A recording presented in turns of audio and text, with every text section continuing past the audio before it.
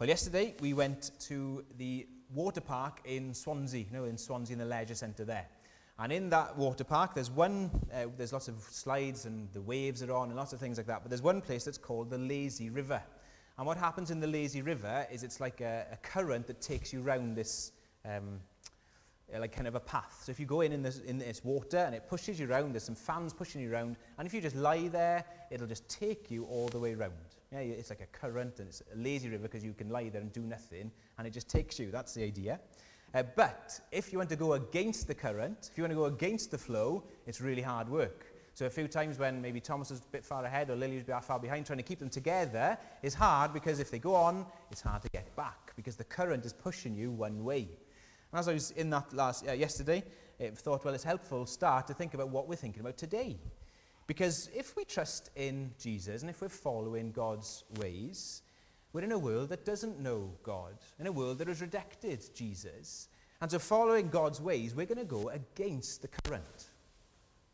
If we don't do anything, if we just sit back and don't listen to what God has to say, we will go with the current. And it's easy in one sense just to go with the current, but to go against it is hard work. It'll take effort. It'll take thinking.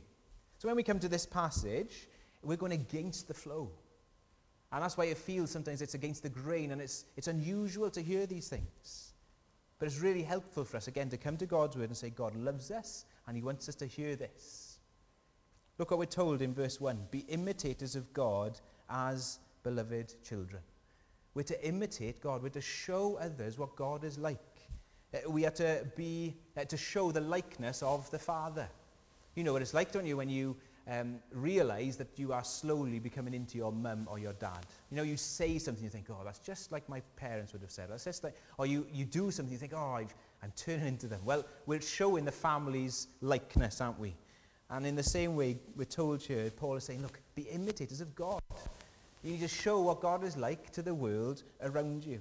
Reflect who he is. So in this passage, in verses 1 to 14, we see two ways that we're supposed to show what God is like. The first one, look at verse 2, he says, walk in love. God is love. Short verse, isn't it? A short thought from the Bible you can remember. God is love. And so if we are to be his children, if we are his children, we're to show true love to those around us. And secondly, in verse 8, we're told to walk as children of light. So walk in the light. God is light, and in him is no darkness at all. So to walk in the light, not in the darkness, not hiding away, but living our lives in the light. So that's what we're going to look at this morning. We're going to look at what it means to be imitators of God, walking in love and walking in the light. Now remember where we are in Ephesians chapter 5. If you're just jumping in here, we miss the whole kind of thrust of what's going on. Remember, this letter was written to Christians in Ephesus in the first century. And they wouldn't have gone through it taking 7 months. They would have read it, all sitting there, listening, and Paul would have written this letter, and they'd have read it out. And then they might have said, oh, can you read it again? I missed that bit. And they'd have read it in one go. And chapters 1 to 3 is saying, look at what God has done for you. Look at how great it is, how much you are loved by God in all that he's done for you. You are adopted, you are rescued, you're redeemed. He has saved you, you are safe in him, you're on your way to heaven because of what Jesus has done, not because of what you've done. That's chapters 1 to 3. You're saved by grace, not works. Then chapters 4, 5, and 6, Paul says, now, I urge you, chapter 4, verse 1, to walk in a manner worthy of everything you've heard. Because you've received this life-changing gift, because you have now experienced all of what he's done for you, that must make a difference. The problem is we can know truths of chapters 1 to 3, but not live like it. In the same way, you might have received, imagine you've received a big inheritance. Okay, you've got loads of money in the bank, but then for some reason or another, you can't access it. And then you can't pay your bills that month. You have this money in your bank, you can't get to it because you're not having access to it. You're not living like it's true because you can't get access to it. In the same way, you have all this spiritual riches, but we sometimes don't walk in a manner that's worthy of it. We don't show it in our lives. So let's look at what it means to live worthily and to be imitators of God. First of all, we need to walk in love. What's the motive behind that? Verse 2, walk in love as Christ loved us and gave himself for us, a fragrant offering and a sacrifice to God. We are to love and walk in love because God has loved us. We can only love because he's first loved us. Now, what is love? Well, love is always outward looking. Love is serving others. It is looking for the good in others. It is wanting others to do well. It is wanting to sacrifice for the sake of others. It means thinking of how can I help this person without getting anything in return. I just want to love. It is always outward looking rather than inward looking, which is selfishness. And that's how God has loved us. He thought of our needs. He put our needs before his own. That's what we see in Jesus. And he gave his life for us. So what does Paul pick up on first? How can we not show that love? How can that love be turned inward and become greedy rather than outward? Well, look what he says in verse 3. But sexual immorality and all impurity or covetousness must not be even named among you, as is proper among the saints. So he's saying, look, these are ways that we can end up not showing love, not thinking and caring about others' needs, but instead just thinking about our own. And so he picks up the first one there, sexual immorality. The Greek word there, it's one word, porneia, which means any sex outside of the context that God intended it for. That's what he's meaning there. And what's the context that God intended it for? We're told at the end of this chapter 5, verse 31, therefore a man shall leave his father and mother, hold fast to his wife, and the two shall become one flesh, quoting from Genesis. So there, Paul is quoting Genesis, and he's saying, this is God's design. This is where sex works best and where it should be, between a man and a woman committed together for life in marriage. That's it. And anything outside of that falls into this category of porneia, the sexual immorality. So it's God's way of saying, it's God's design and God's way of saying two people committed totally to one another in their lives and for the rest of their lives. It's God's way of saying, this is how you can show and act out and live out. I am totally and utterly committed to you, to this one person. Not just physically, but socially, legally, financially. We're committed, we're stuck together, we're keeping together. And that is how God has designed sex to be. It's a whole body commitment, a whole life commitment, and it's the Bible saying you can't separate body and soul. It is one. And the Bible holds it up as a wonderful gift from God. It's a gift. And the Bible says it's good. And there's passages in the Bible that celebrate it. And when used properly, it unites and it builds others up. See, in the same sense, a fire is good, isn't it, in the right context? A fire in a fireplace is great because it keeps you warm, you can maybe cook on it, you can use it well. But outside of that context, if you have a fire on the sofa, I might suggest that is not a good idea. And it doesn't quite work as well because it's not safe there. God has a right context for us to use this in. And he says, I want you to do it like that. Now, in Ephesus, this was a radical thing to hear. They wouldn't have sat there thinking, oh, yes, we understand that. These are people who were pagans or Gentiles. You know, they didn't know about God's ways and God's word. And so when they would have heard this, it was a reminder to them, oh, yeah, God is calling us to something different to what we're seeing all around us. You see, in the first century, in Roman Empire, sex was just like an appetite. Okay? It's all about me and my desire and my urges. So again, instead of loving others, it was using others. Instead of thinking of their needs, it was thinking of our own needs. So Roman men apparently would use and abuse women, especially those in the lower rank, however they wanted, to please their own urges and desires. Slaves and prostitutes would be used in the same way that a toilet would be used, I read this week, in the Roman Empire. Well, we'll get there. We'll get there. And there's just, that's what people use. They just used it. It's like my desire, and I'm going to do it. And in the same, do you remember in Ephesus, we've spoken about the temple of Diana, the goddess Diana. And this temple was there where they went to worship this goddess in Ephesus. It was one of the 7 wonders of the world. So you couldn't miss it. But what would they do when they went in to worship this goddess? Well, Diana was the goddess of fertility. You'd go in, you'd burn incense, and then you'd find a temple prostitute to use. So for Paul to say, hang on, the view that's around haven't got it right. They are misusing a good gift from God in the wrong way, and it is causing utter carnage around. So there's a huge shift in mindset for the church in Ephesus to hear this. See, people in Ephesus were all around were using it in sex in not a loving way, but in a selfish way. I want it, I'll have it, no matter what. Well, we'll chat about that later, Hugh. We'll chat about that later. But we'll get to what you're asking about now. So, this was radical then, but it's radical today as well, isn't it? And perhaps you're sitting there thinking, hold on a minute, this sounds a bit fuddy-duddy, a bit old-fashioned. Can't we just let people get on with whatever they want to get on with? If they're happy, let them get on with it. This is archaic, it's restrictive. No, thank you. But you see, if it's God's invention and God's design, we need to listen to him. If it's God's invention and God's design, he knows what's best. Now, our culture might say, just let people get on with it, follow your desires. But can we, for a moment, just look at the consequences of what's happening in our culture as a result of that? See, our world around don't know God. They don't trust him, they don't love him, they don't know. They're in the darkness, as we'll look at in a moment. But look at the damage it's doing. There are lives and families being torn apart because of the misuse of God's good gift here. We're seeing how the lives of people abusing their power to get whatever they want from those underneath them in power. Like we see in Hollywood, like we've seen in different celebrities, like we see with politicians, like we even see in the church. People misusing and abusing their power to satisfy their own cravings. We see women abused. We see them being treated as objects and not loved. We see children hurt. Not only abused, but children hurt because of unfaithfulness in marriages, where one person said, I have this desire, this urge, and I'm following it.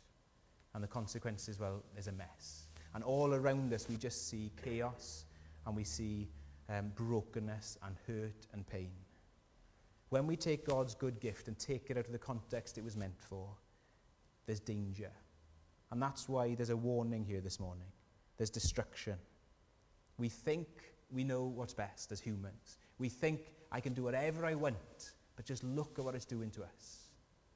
Jack Nicholson, the famous Hollywood actor, he, back in his day, apparently, he was the man, and everybody looked at him and thought, he's good looking, he was successful, he could do whatever he wanted, he could have whoever he wanted. And listen to what he says. I've had everything a man could ask for, but I don't know if anyone could say I'm successful with the affairs of the heart. I don't know why. I would love that one last real romance, but I'm not very realistic about it. What I can't deny is my yearning. I've been in love in my life, but it always starts with an obsession that lasts 18 months and then changes. You see, he thought it would satisfy, but it hasn't. And that's why, as we come on, it talks about impurity or covetousness. This greed, just wanting more and more and more, and it doesn't work, it doesn't satisfy. We're people made in God's image. We're not to use other people, we're to love them. We're to put their needs before our own. And this is radical. Look at verse 3. It says, these things mustn't be even named among you. That is, you mustn't be known for these things. That's what he's getting at there. You're to walk in love. Verse 4, don't even joke about it. When you joke about it, it belittles it. So we need to think about our language and our no crew joking, which is out of place. Don't belittle it. This is something important to God. And when we talk about covetousness, greed, it's desiring what other people have. Can you see how that's not loving others? When we want what others have, we aren't loving them or caring for them. We're just thinking about ourselves. And jealousy will just destroy relationships and envy. Yeah. If we're thankful, look what it says in verse 4. What's the kind of response to this? What's the counteraction? Instead, let there be thanksgiving. So we're to be thankful to God for his good gifts. We're to realize that what he has given us is a gift to be used in the right context, with sex, but as well with other things that he's given us. He's given us what we have, and we're to be thankful, and that changes our minds to it. It means that we realize that God is a good God who has given us good gifts to use in his way. It means we see his generosity to us. It means we see we can trust him. Now, just as we talk about this sexual immorality and impurity there, just need to remember something. Our culture at the moment will say this. The kingdom of this world says that sex is everything. And if you don't have it, that's not life at all. You're not living. You can't be fulfilled. But let me just remind you Who is the most complete human who has ever existed? Who is the one who lived life as it should be lived and was the most complete and fulfilled? It was Jesus Christ. And he was single. He was on his own in that sense. No. And the Bible tells us that there's no marriage in heaven. The Bible tells us that the call to a single life is a special calling that brings with it, yes, unique challenges. Well, we can chat about that later, because otherwise we'll go on all different tangents here, okay? Yeah, we can have a chat later. I think we've got a lot to chat about, yeah. But as we say, this call to singleness is a unique calling, but it's a calling that is also one which is special, has special blessings. Listen to how Isaiah 56 puts it. For thus says the Lord, to the eunuch who keep my Sabbaths, who chooses the things that please me and hold fast to my covenant. For those who are single, he says, I will give in my house and within my walls a monument and a name better than sons and daughters. I will give them an everlasting name that shall not be cut off. We don't need sex to be satisfied and fulfilled. We can live a life without it. Our culture will say that's ridiculous, but God's word shows us it isn't. So we need to hold on to that. As we... yes, again, we can chat later here, okay? In verse 5... we'll get there. But in verse 5, look what we're seeing now in verse 5. For you may be sure of this, that everyone who is sexually immoral or impure or who is covetous, that is an idolater, has no inheritance in the kingdom of Christ with God. Now listen to the seriousness of those words. Saying, look, if you live in this way, then you're not part of God's kingdom. I wonder how you feel when you hear those words. Maybe you think, well, that's it. That's me out. I've failed in these areas. You know, and remember when Jesus spoke about sexual immorality, he says it's not just what you do, it's thoughts as well. So he takes it to another level. And when you think about those who are covetous and idolater, have you ever thought, if I have this, it will satisfy my heart, and you've gone after it and after it and after it, and it basically has become your God? Have you ever done that with anything? Well, we all have, haven't we? So hang on, if this is what he's saying, well, we can't be part of God's kingdom if we do this, what's going on? Well, he is so showing us here, this isn't about people who have sometimes failed in these areas. This is about people who don't know God and are living as if he isn't king. So God is king. If God is king, he speaks and we listen to him and we do what he says and we try and do what he says. But some people will just ignore him totally, and there's a difference. So this morning, you might have failed in these areas. And you think, well, is that me then? I'm not part of God's kingdom. Well, no, it's not talking about those who failed and then say, Lord, I want to live in your way. It's people who don't care and don't know about God's ways. You're saying, look, they can't be part of God's kingdom if he's not their king. So this is actually a way of assuring believers to say, look, you know different now. You know differently, so live differently. Now, what is there that we need to turn from today? What is there in our lives that we think, I need help with this? Remember, the same person who wrote these words, Paul, was the one who wrote Romans 7, who said, I do not do the good I want to do, but the evil I want to do is what I keep on doing. And if I do what I do not want, it's no longer I who do it, but sin that dwells within me. You know, we know what it is to struggle. We know what it is to fight that. And look what we see in verse 6. Let no one deceive you with empty words. Be careful what you listen to and the influences there. Because of these things, the wrath of God comes upon the sons of disobedient. It is showing how serious God takes this. So if we keep on misusing and abusing this, that's the danger. But you might look at that and think, well, that sounds so harsh. Here's a God who's angry and wrathful. What's going on there? But you see, again, like we thought last week, his wrath and his anger shows that he cares. He is looking at situations where people are being misused and abused. He's looking at those slaves and those prostitutes in the first century and even today, where people are just being used for others' gratification. And that makes him angry. Maybe this morning you have been in a position where somebody has abused you in a way that nobody else knows about. Maybe they have misused you and mistreated you. God is not cold to that. He cares. And that is a comfort to us to know that there is wrath coming on for those who have gone against that. He loves you. He knows. He understands. Now, maybe in this area this morning you feel like a total failure. Well, listen on, because we're going to get to where there's hope here. Because we're called, first of all, as believers, to walk in love. Love others, not using them. But secondly, we're called to walk in light. Now, look at verse 7 here. Therefore, don't associate with them, for at one time you were darkness, but now you are light in the Lord. You were darkness, but now you're light in the Lord, so walk as children of the light. In the darkness, things fester, things grow, and we don't see clearly. But we're being told, no, don't walk in the darkness, bring things into the light. You know, we don't shine from ourselves, notice. We shine because of the light of the Lord. That's what it says, isn't it? We were darkness, but now you are light in the Lord. So in the same way, the moon doesn't have its own source of light, does it? It reflects the light of the sun. In the same way, as Christians, we behold Jesus Christ, we look on Jesus and what he says, and we are to reflect that light to others. So how do we shine the light of Jesus? How are we to live in the light? Well, look what he goes on to say. He says, verse 10 helps us here, try to discern what is pleasing to the Lord.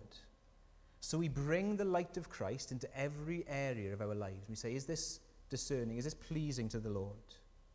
So as we think of how he's applied that earlier, is this conversation pleasing to the Lord? I'm bringing it into the light. Is this topic, is this what I'm joking about, what I'm laughing about? Is that pleasing to the Lord? Is this TV program I'm watching pleasing to the Lord? Is this relationship I'm in pleasing to the Lord? Is this website I'm looking at pleasing to the Lord? Is this book I'm reading pleasing to the Lord? We bring it to the light and we say, God, how do you want me to live? And if we're like, I'm not sure, we probably should be saying, no, that's a thing of darkness. How do we know what God wants? How do we discern? Well, we ask him. We bring it into the light. We look at his word and we say, Lord, what do you want me to do here?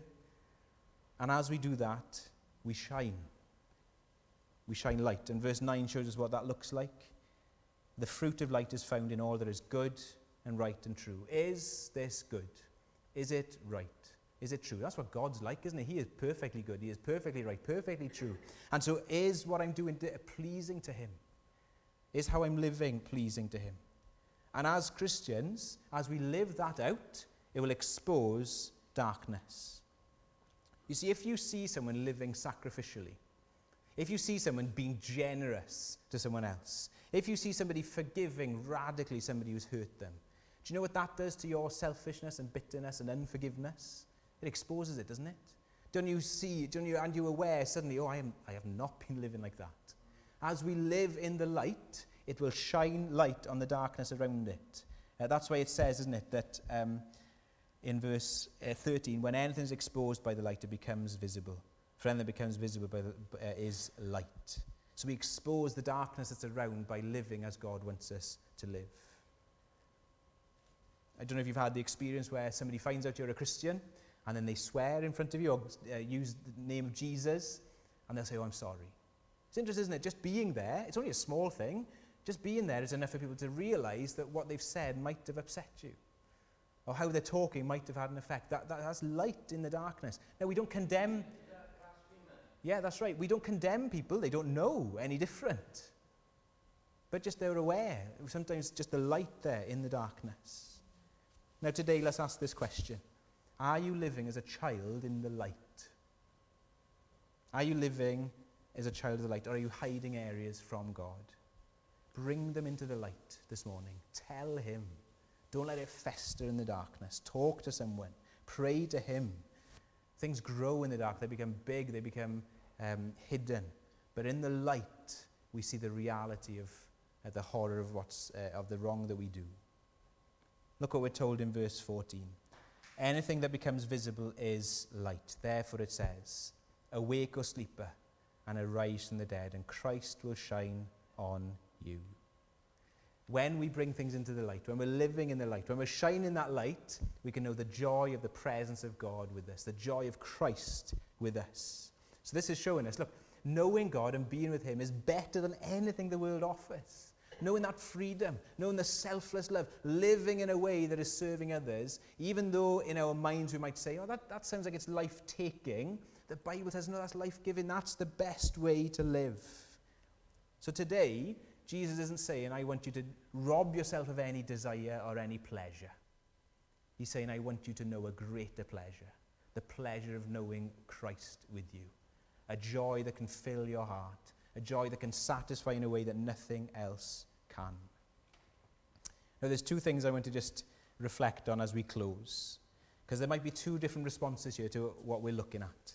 And one is this: I just don't trust God, if I'm honest. I can see what God is saying, and I don't trust him. I don't think I could live like this. It's too hard. Well, remember how we started in verse 2. Walk in love as Christ loved us. Christ gave himself up for you. He loves you dearly. He wants what's best for you. He stopped at nothing so that you could be saved. And so as you try and grapple with and wrestle with these things, ask God to help you to trust him. Ask God to help you to remember that he loves you dearly. And pray he'd help you in that as you battle through and want to trust it.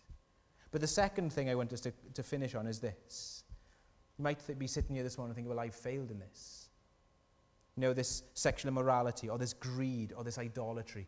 I have fallen in this area and I've fallen here. Is there any hope for me? Because we can feel full of guilt and shame and we can feel helpless and we can end up retreating into the darkness, as it were.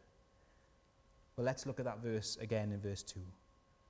Walk in love as Christ loved us and gave himself up for us.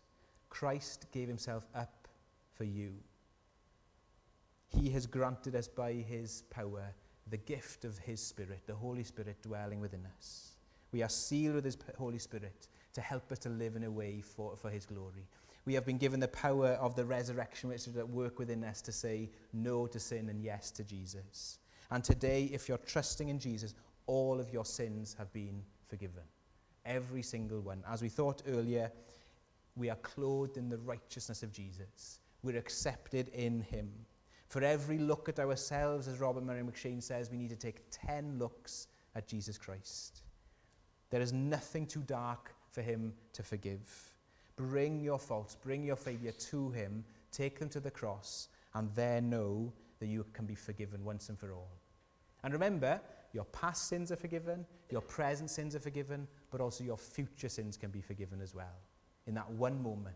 Remember the question that I asked that I heard, I can't remember where now, but somebody said, how many of your future sins were future sins when Jesus died on the cross? How many of your sins were future sins when Jesus died on the cross? How many of them?